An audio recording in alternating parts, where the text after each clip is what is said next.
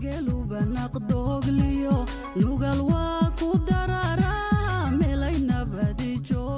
everybody, welcome back to Isirka, a digital journey of self-discovery. My name is Amina Isir, and thank you so much for joining me on my journey. Today, we're going to go back to the beginning. In 2015, during my first trip, the first friend that I made was Waris. And honestly, the first time we met, we sat down together and we talked for hours. And it was the first time that I was meeting another diaspora girl. And I was like, how is this going for you? Like, how is life being here? Da da da da. She's like, don't worry, girl, I got you. And we've been like literally attached at the hip ever since. Continuing to process, continuing to explore, kind of make sense of what Somaliland gave us, what the journey and experience did for us, and how we continue to want to grow from there. So this conversation would really be a bit about what is the story. I would always leave. I would just come for the summer and then I would leave, but what has stayed there for a couple of years. And so she shares a little bit about her experiences being there and her story. And when we were talking about this, we were really like, when we first met and we got to Somaliland, we were really stuck on like, what does it mean to be Somali? We were trying to kind of synthesize and understand our Somali identity. And it's something we still grappled with like years later. And Shange, who wrote For Colored Girls, has this quote. She says, "Being alive a woman is all I got, but being black is a metaphysical dilemma I haven't conquered yet." And this episode and this conversation is really centered on, like, if we remixed it to fit this story, it would be being alive and being woman is all I got, but being Somali is a metaphysical dilemma I haven't conquered yet. So enjoy this conversation and stay tuned for more.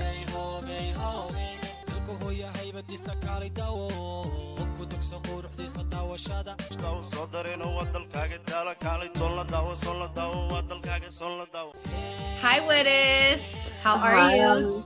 I'm good. How are you? I'm good. I can't believe it's already December. I'm looking forward to this year being over. Same, sis. I'm done. Yeah. Yeah. I've gotten like the healing and all that everyone's talking about, during quarantine, what they've gained. Mm-hmm. Yeah, and I'm kind of just like, no, I'm done, I guess. I reflected. I did yoga. I love it. I've done, almost started journaling all the way. I've never journaled before, but I actually took down to pen and paper for my thoughts. So I did things. Yes. So I met Waris in Hargeisa. She was the first diaspora person that I met. And Waris stayed in Hargeisa for like years upon years after that. And I always told her to journal. And she never journaled. And now we're here for this audio journaling. So Waris would have really helped. Yeah. Okay, so let's go back to, I guess, who you were like maybe like 10 years ago or even before that, like as you were growing up, like, so what did Somaliness like mean to you? So I went to Somalia when I was 5.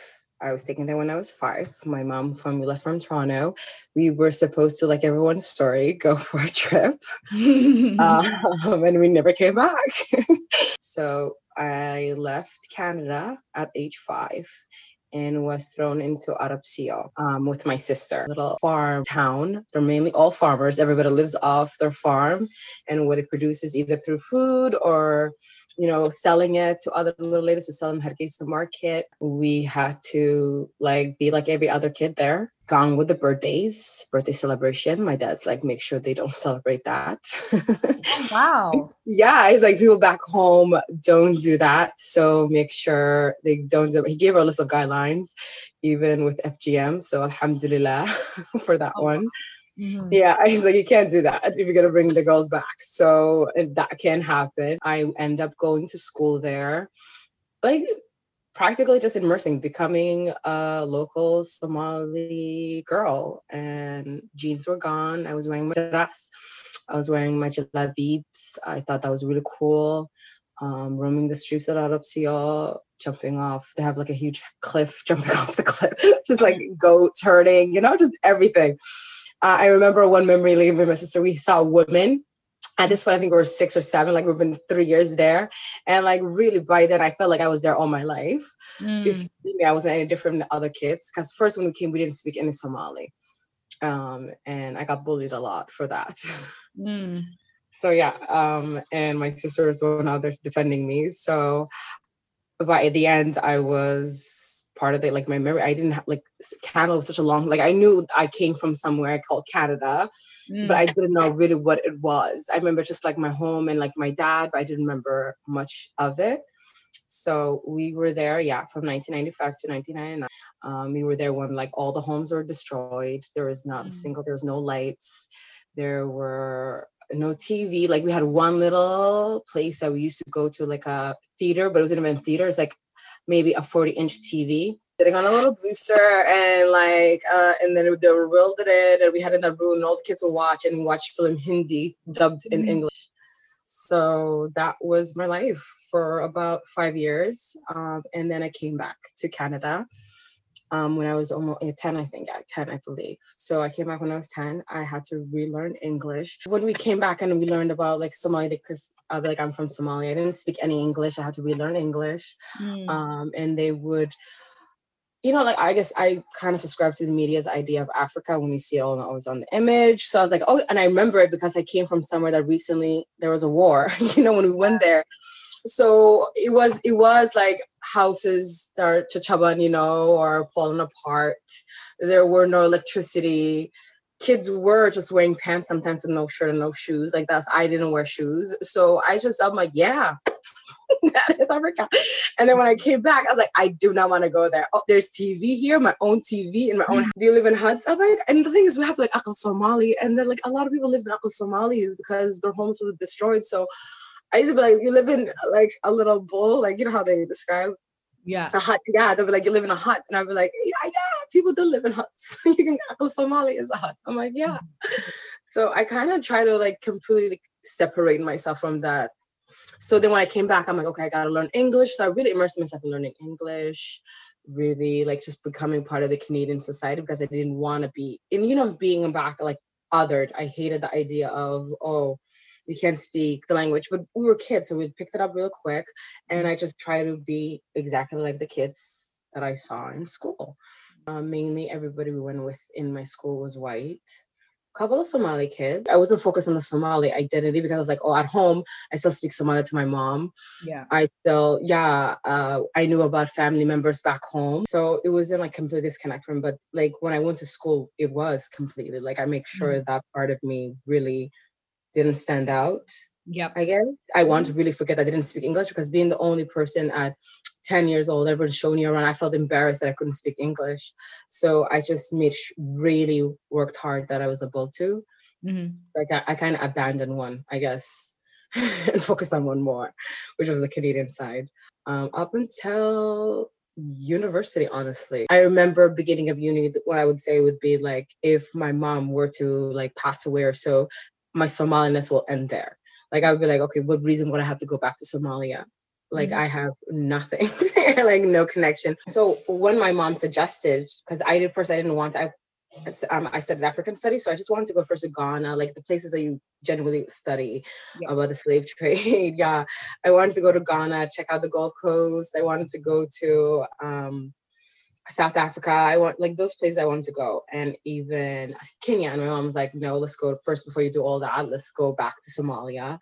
It's not what you think it is anymore, or the idea of you have of it." So I was like, okay, I wasn't against it totally. I was like, you know what, you're right. Let me go back and see before I even begin my journey of like all across Africa, my African journey, my African tour. I should check out Somalia. So yeah, and that led to when I graduated, like 6 months after, February 1st, 2015, I hopped on a plane and I went to Hargeisa. What were your expectations when you went there? Like, what did you think that you like? Did you have any like personal, professional like aspirations in going there? Yeah, when I first went there, because I wanted to study in a sector that I studied in school. So I was like, oh, I would like to do some NGO work. So I thought maybe I could do some NGO work. And with that, like I want to come do work or job or learn or something. So when I came there, obviously I expected a little bit of like, we talked about it, like a kind of welcoming home, like coming back, like being, I'm here, not the first thing when I came, people talking about, I don't want to get too much into but the way I'm dressed, or and a guy pulling out my bag, two guys fighting over my luggage. That's what I came home to. What did you wear when you arrived at the airport though? I wore okay, so this is the story. My mom knew I was going to Hargeisa. This is how misguided my packing was. She never said where to say. Like, I thought like Islamic. So I thought if I can wear like a dress or something to my kneecaps and I'm wearing my jeans underneath, it will be okay. I thought long shirts in the back that had flowiness with long, like flowy pants. So let's just say I packed some pair of jeans, a lot of my summer dresses, and they weren't long, like they were knee length. So I just thought I could wear something. So when I first went, my first day, I bought my packet hijab from Dubai. I put it on and I had leggings with a shirt that had the back was all the way low, like it went into the front, but the front was cropped at thigh length. Oh, okay. So really what I was wearing was just leggings. So leggings with a long shirt. One side was longer, the booty end was long in the back, and in the front it was really short. I knew I messed up when I just got stairs. From the ayeyo to the old man, they're just looking at me with my mom and my brother. I'm just standing there. And I'm just like what is this? Your mom never said anything to you. She just thought you were like... Never. My mom never said, what is it? She just said, hijab wa hirata. You know what is. So I'm like, so Islamic friendly. She said, how was she? But I don't, honestly, now I'm thinking, either she did it. I honestly don't think she knew the level. Because either did it, she just goes into her dira' shalma, like, and it just blends right in, right? To her, it wasn't like, oh, what is who never wore, like, doesn't wear dira', doesn't. I don't think she thought of me. I honestly thought when I went back, I guess like a whole movie. Homecoming. Like I was just like a comedian, like just a sentence of peace. Yeah. And self-acceptance and acceptance of who I am and all the things, the answers that I guess I wanted, like they would automatically just come. And that's not how exactly it played out. So, okay, so I went back, I was working, I did research when I worked there. I worked for a research institute that was a local NGO. It was nice. I liked the aspect of field work. I really enjoyed field work because you got to see, like, you got to be around the people, the local people, you got to speak to them about issues that affected them or they thought, or got to see how they think or how us. It's like just how I work. I went to different Dan. So, Hargeisa, everyone has a different tribe. And I found out I would say this, honestly, the Gullah side was very sweet and question. Everybody was so nice versus any other side. Gang. Yeah. So I got to, go around and like different like tribe areas, different people, like women. I got to do research that was only based on women. High security, got to talk to high security officials and get to see ministries. I like that aspect. I like that intro. But I also got to see a lot of how working there is, the restrictions for women there. Then there was the restrictions put on me as a woman who is Somali, who's diaspora. So I felt like that's how it went. First, I was a woman, then I was diaspora, then I was a Somali. Then I'm in a place where everybody's Somali, everybody's Black. I thought that's what I came for. I was looking for, I wanted. So what happened to me is I felt like first in our country or Somaliland, the issue is that as a woman, you're kind of a second-class citizen there. Coming to terms with that for me was hard. Yeah. And then when you're a second-class citizen, then being seen as diaspora, there's also a level of things that come with that. So diaspora being that anything I brought, like I'm used to being able to express my ideas openly, being able to talk to somebody and they hear me out and I hear out their ideas, or being able to have some kind of dialogue with somebody, even if you agree or disagree. I was not used to being always shut down, rejected because of my diaspora, because my ideas were too seen or too wild. Also, I was a young woman. At the age of 25, I felt like I was 15 years old because I was dismissed from mostly everything because I wasn't married. because I came from Canada, because like, so there was just so many things that started to build up against me, and that made me kind of hate it. Remember how about like that guy said that there should be a class for diaspora when they come to Somaliland and be Yeah. taught the local culture. Basically, like you came in as a foreigner, so you didn't know what the social cues are, what the social norms Yeah. are. So you didn't want all your intentions and your friendliness to be taken for something else. Yeah, exactly. I didn't want to be misguided. I didn't want, and I didn't want them. I didn't like the idea of being explained to my culture, but like, where is even being pulled aside? Where is? Do you know? You think you would have like been? Don't you think that really would have helped you? Like now looking back, like I think we had this ego, right? Like we're Somali, Yeah. But we didn't know anything, and we just. But that's what you said. You said we should have came in as a tourist, and I genuinely, that would have been lovely. It got better when I met people. So like the grand scheme of it, in the beginning, I was dealing with work, I was dealing with what it meant, and then I got to meet people, and I think that helped my process of even opened me up. And the people I met, I would say it was like during the summers when everybody came. Amina Forsay was my first official friend in Somaliland. And we kind of drove around discovering Hargeisa together and venting about things that we've seen or things we're going with. It was nice, but I also realized like we created a bubble kind of our, like you can't help it when you go back, but to create, like, even though how much I wanted to be around, like I was gonna be with local, because I was working with local people and everything, and I got to be friends with them, but I felt like my friendship wasn't genuine because I felt like I wasn't telling the real me regardless. Like you meet different people, and then different people, there's level of conservative, not conservative, level of outgoing, not outgoing. Some men don't think they should even interact with you because you're a woman. So all of that, just to be, then when I got to meet people who speak English, who like I felt like we were like all camaraderie coming together, being like, do you see this shit too? Like it was like, do you see what I'm seeing? Like, is it happening to you too? And everybody being like, oh my God, yes. Or can you believe, like that helped a lot. And you're like, okay, so this is not just only me that's going through this. It's not something, I'm not the only one struggling with this even. Yeah. That helped, and it was nice. And up until 2016, and that's when I started to really like, by then I was, when I got to a year, I think is when I expired. Oh yeah, she wasn't diaspora anymore. Like she was when I came back the second summer, I'm like, hey, and then all like the sparkleness and the joys of like new adventures and naivety was gone.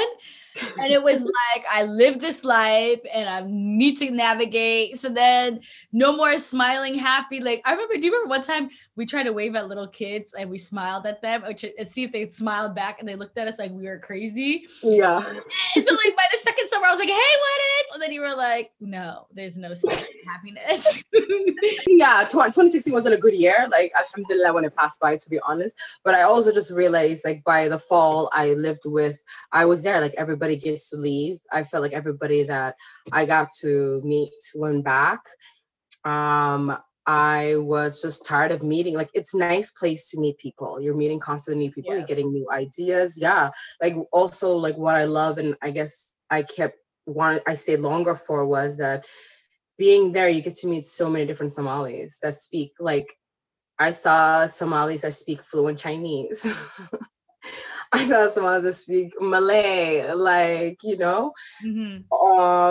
Dutch, like every Somali, like every Somali spoke a different language. And that was just a cool concept, that we all here speaking Somali together, even if you didn't understand each other through English or whatever language you spoke, we all came together through Somali. That's what was all bringing us back. And I thought that was really cool. But I also got to feel, being there for a couple of years, what the locals go through, because yes, we have so many people coming back, you get to meet, but also so many people get to leave. So after a while, you're kind of tired. Like there's like a standpoint where you're like, okay, I'm done. Like all of you are the same. And I'm sure each one of us, when we come through, go through the identical crisis a little bit of like, oh my God, what's going on? What is this? And then they live through that and they leave, and then someone else, and just to constantly go through that with different people. You're like, I don't want to get to know you. I don't want to know what you're about.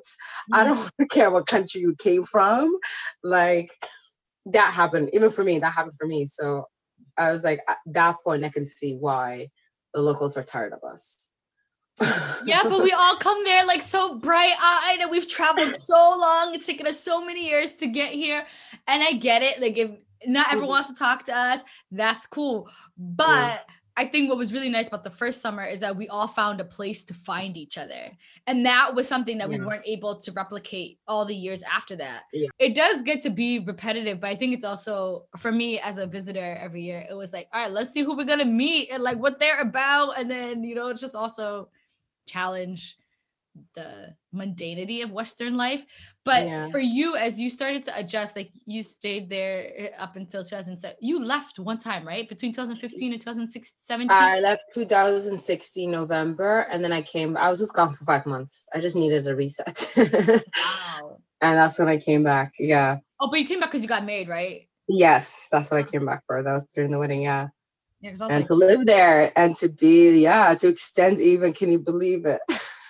no. Well, 2016, it was like, yeah, 2016. But then my 2016, yes, it was a bad year and I was hating it. But that's also when I met my husband. So he changed kind of, I think, the trajectory of my like anger and like me trying to get out of there as soon as possible.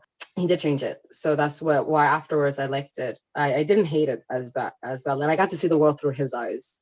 Yeah, I allowed myself to fully be comfortable with someone there and like able to show me and tell me stories, and we got to talk. And yeah, as I said before, I wasn't judged at all. I was able to express and talk, and like that kind of changed, and I got to learn a little bit more, Yeah, a lot. Like I feel like he explained, he always was explaining like how things work there. So I think it was like, I think part of like what I saw in you is that when you understand what you're facing with, then you can respond to it. But if you don't even understand what you're facing, then you're just like, what the fuck is happening? What the fuck is happening? Fighting in the dark.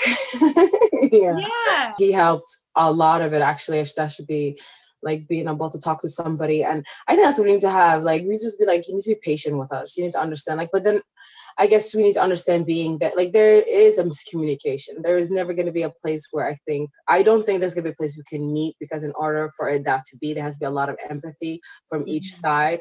And I think at that moment when you're going through it, empathy is the last thing you're thinking of, even for them, they just don't. When you see this day in and day out, they don't care.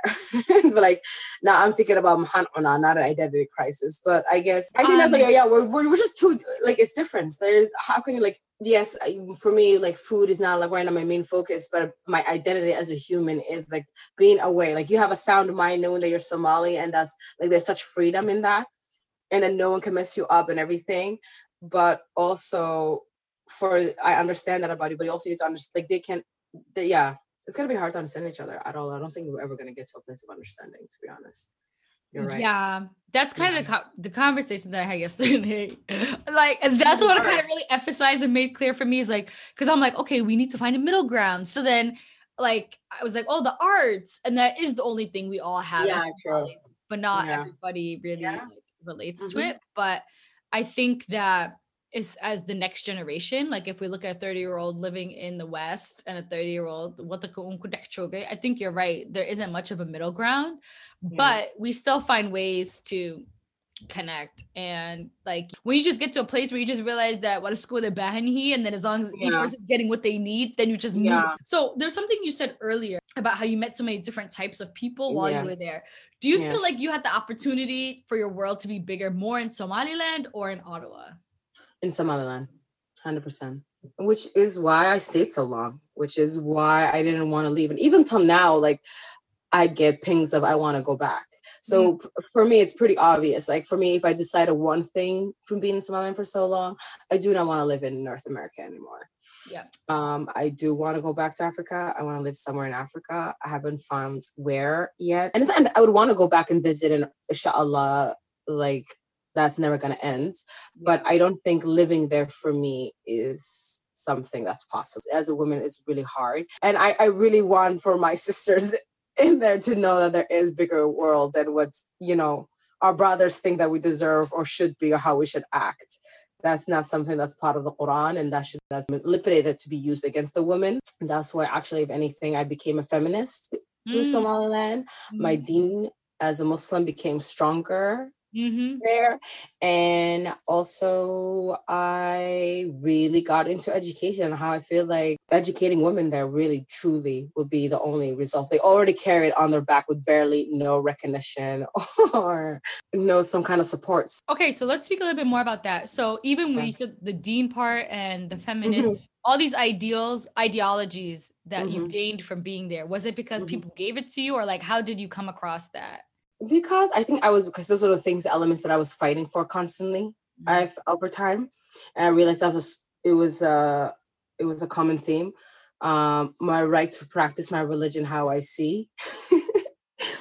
My ability to take up space as a woman and be able to just being able to just be who I am and God created me to be, without like all this, or what the sheikh or the little boy who is 50 years younger than me thinks I should be or look like. Like when an 80-year-old tells you to cover your neck when you're walking by him, that is kind of traumatizing. You're like, how is that 8 years old? You already know what you shouldn't say to a woman, how you should police me. Yeah. On what I should wear. Those themes came to my life because it was something I was constantly defending. Somalia is like this very, very, very foreign, like place, thing, entity that's like so not a part of my normal life. So I think it was, I don't know, a big part of this experience for me is making it normalized so that I don't have to keep taking 2-week trips there and going halfway around the world. How can we feel like we're still a part of it? And then every year, every time, or every trip, like I'm like, now I think the space away has given me a huge space for reflection. I was never able to reflect in the same way while I was in it. And like and now I'm like, okay, I will go back one day, but it's not for the same things or for the same reasons. And I'm also okay with going back just to see it and then leaving. Like, I think I like what it gave me, but not what it is, if that makes sense. Because we had an image of what we thought it was, then our actual engagement in the process, and then finally coming out with some sort of alignment and being like, okay, I am like Somali. I am okay with my definition of what being Somali is. My parents may have an idea, even for them, I think is an idea more so than, I don't think they even know the really, because even my mom is shocked when she goes back every time and being like, oh, this is not, and that's one of the common thing everybody kept saying, that these are not the Somalis from the 1980s. Like you are seeing the ripple effect of people who were distressed, who have mental trauma, who've gone through periods of hunger. This shouldn't be an example of your definition of what a Somali is. Yeah, dadki hore maaha. Dadki hore maaha. That's exactly what everybody kept saying. So I was like, okay, there isn't, but these are also being coming down. These are the people that we have. So then where do I go from here? Yes. What do I do with this? And that was just me being like, Somalia is my home. That is where I'm from.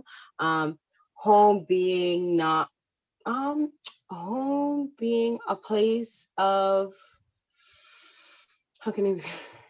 a vacation home. Somalia's like a vacation home too. Yep, small doses, very small doses. Yeah, I travel when I need to come in, see it, smell it, just get, the recharge you need. The spiritual recharge, I feel like just being back home, there is some energy there that you don't feel anywhere else. There is a level of, I'm here, like the place I heard about, the place that like, just the idea of like years and years of my family have been from here or are from here. Those, no one can take that away from you. So, but do you think that's what makes it so special? The fact that we never had that growing up. So now as adults, it's like such a big part of our adult lives. Yes. Because, being here, you constantly ask where the hell you're from. So where are you from? Where are you from? In Ottawa. And they're like, no, where are you from? What do you mean? Do you mean my ethnicity where I'm from originally? Or do you mean where I'm from now? Because I'm from Ottawa. No, it's like, where are you from? So like yeah, like everybody wants a home. Like everybody would like an idea of, yes, okay, other than native, no one's from Canada. So where I'm from, Somalia. And when I explain someone to what Somalia is, how do I go about it? I never wanted to come from a place of trauma. What is my definition of Somalia? Mm-hmm. So mine is a nice vacation home that has lovely people, and small dosages, a beautiful sun. We have nice, beautiful beaches. Just, I guess I focused on the things that I liked now. Also being aware that my privilege of, like, I could leave whenever I Say that want. again, sister. I can't leave. Oh, I can come, I can stay. It is like, get the recharge that I need, or wherever I came for at that moment. Because sometimes you don't even know, you don't think you're gonna go to Somalia. And somehow, like, a lot of people are like, oh, I didn't expect it, and then like my mom told me, and I end up going there, and And they're so happy to be there, like way nasa. Yeah. Oh my God, look at the country and how much it has changed. And mashallah, like they're so happy. Yeah, all our parents, my mom too, like she thrives when she goes back there. So for being able to, and it's just me, I guess, watching her thriving and her living and her laughing and her joking with these people, I'm just like, damn, all right. Like, it's nice to see your parents in a different, shows your parents in a different light. It shows you them finally laughing and understanding jokes without you explaining. Actually, they're the one who, I think it becomes like a shift of power, kind of. Yeah. For my mom, yeah, for her, like suddenly it's like, okay, now let me teach you. It's always like me helping or explaining or guiding, and they're coming from a place of that to not being able to like fully stand up straight, with their back fully erect. Yeah, and your mom was like, "I'm gonna teach you." Like, yeah, let me teach you. upskill. Like, this is out of fear, girl. Yeah. I just want to say the last thing is that what I learned from Somaliland is embracing my duality. That's what it was. Okay. Embracing, yeah. I understand, like, when I embraced my duality, that set me free, like completely free as a person, as a Somali woman, as a woman, as a Canadian. The Canadian Widdis and the Somali Widdis finally came together. There was like a whole collision. Just being like there's not one place I am, and that the fact that I even have, I'm bicultural. Like, I feel like I'm lucky in more ways than other. Actually, it's a superpower, I feel like now. That's how I look at it. Of a place of superpower. I don't have to just choose one. I got two that I get to, bounce between and choose and be able to live in. And I'm a person, because of that, I can be a chameleon. I can blend in with so many other spaces. Yeah, it allows me, like, I choose to not anymore dwell on what my duality brought me, but embrace it and understand that it's more of a power than it is more of a curse. So that's just what I want to say. Being alive and woman is all I got, but being Somali is a medical, physical dilemma I haven't conquered yet. So it sounds to me, what is, you have conquered it at this point. You've made peace with it. Right now, yeah. I think the real story now begins, actually, to be honest. Yeah, it's just me settling in. So Somaliland wasn't like, it wasn't you reaching it. It was just only the beginning of the journey, because you had to go through all those experiences and pressure points and pain points to be brought back home to yourself. Yeah, girl, I love that. Exactly.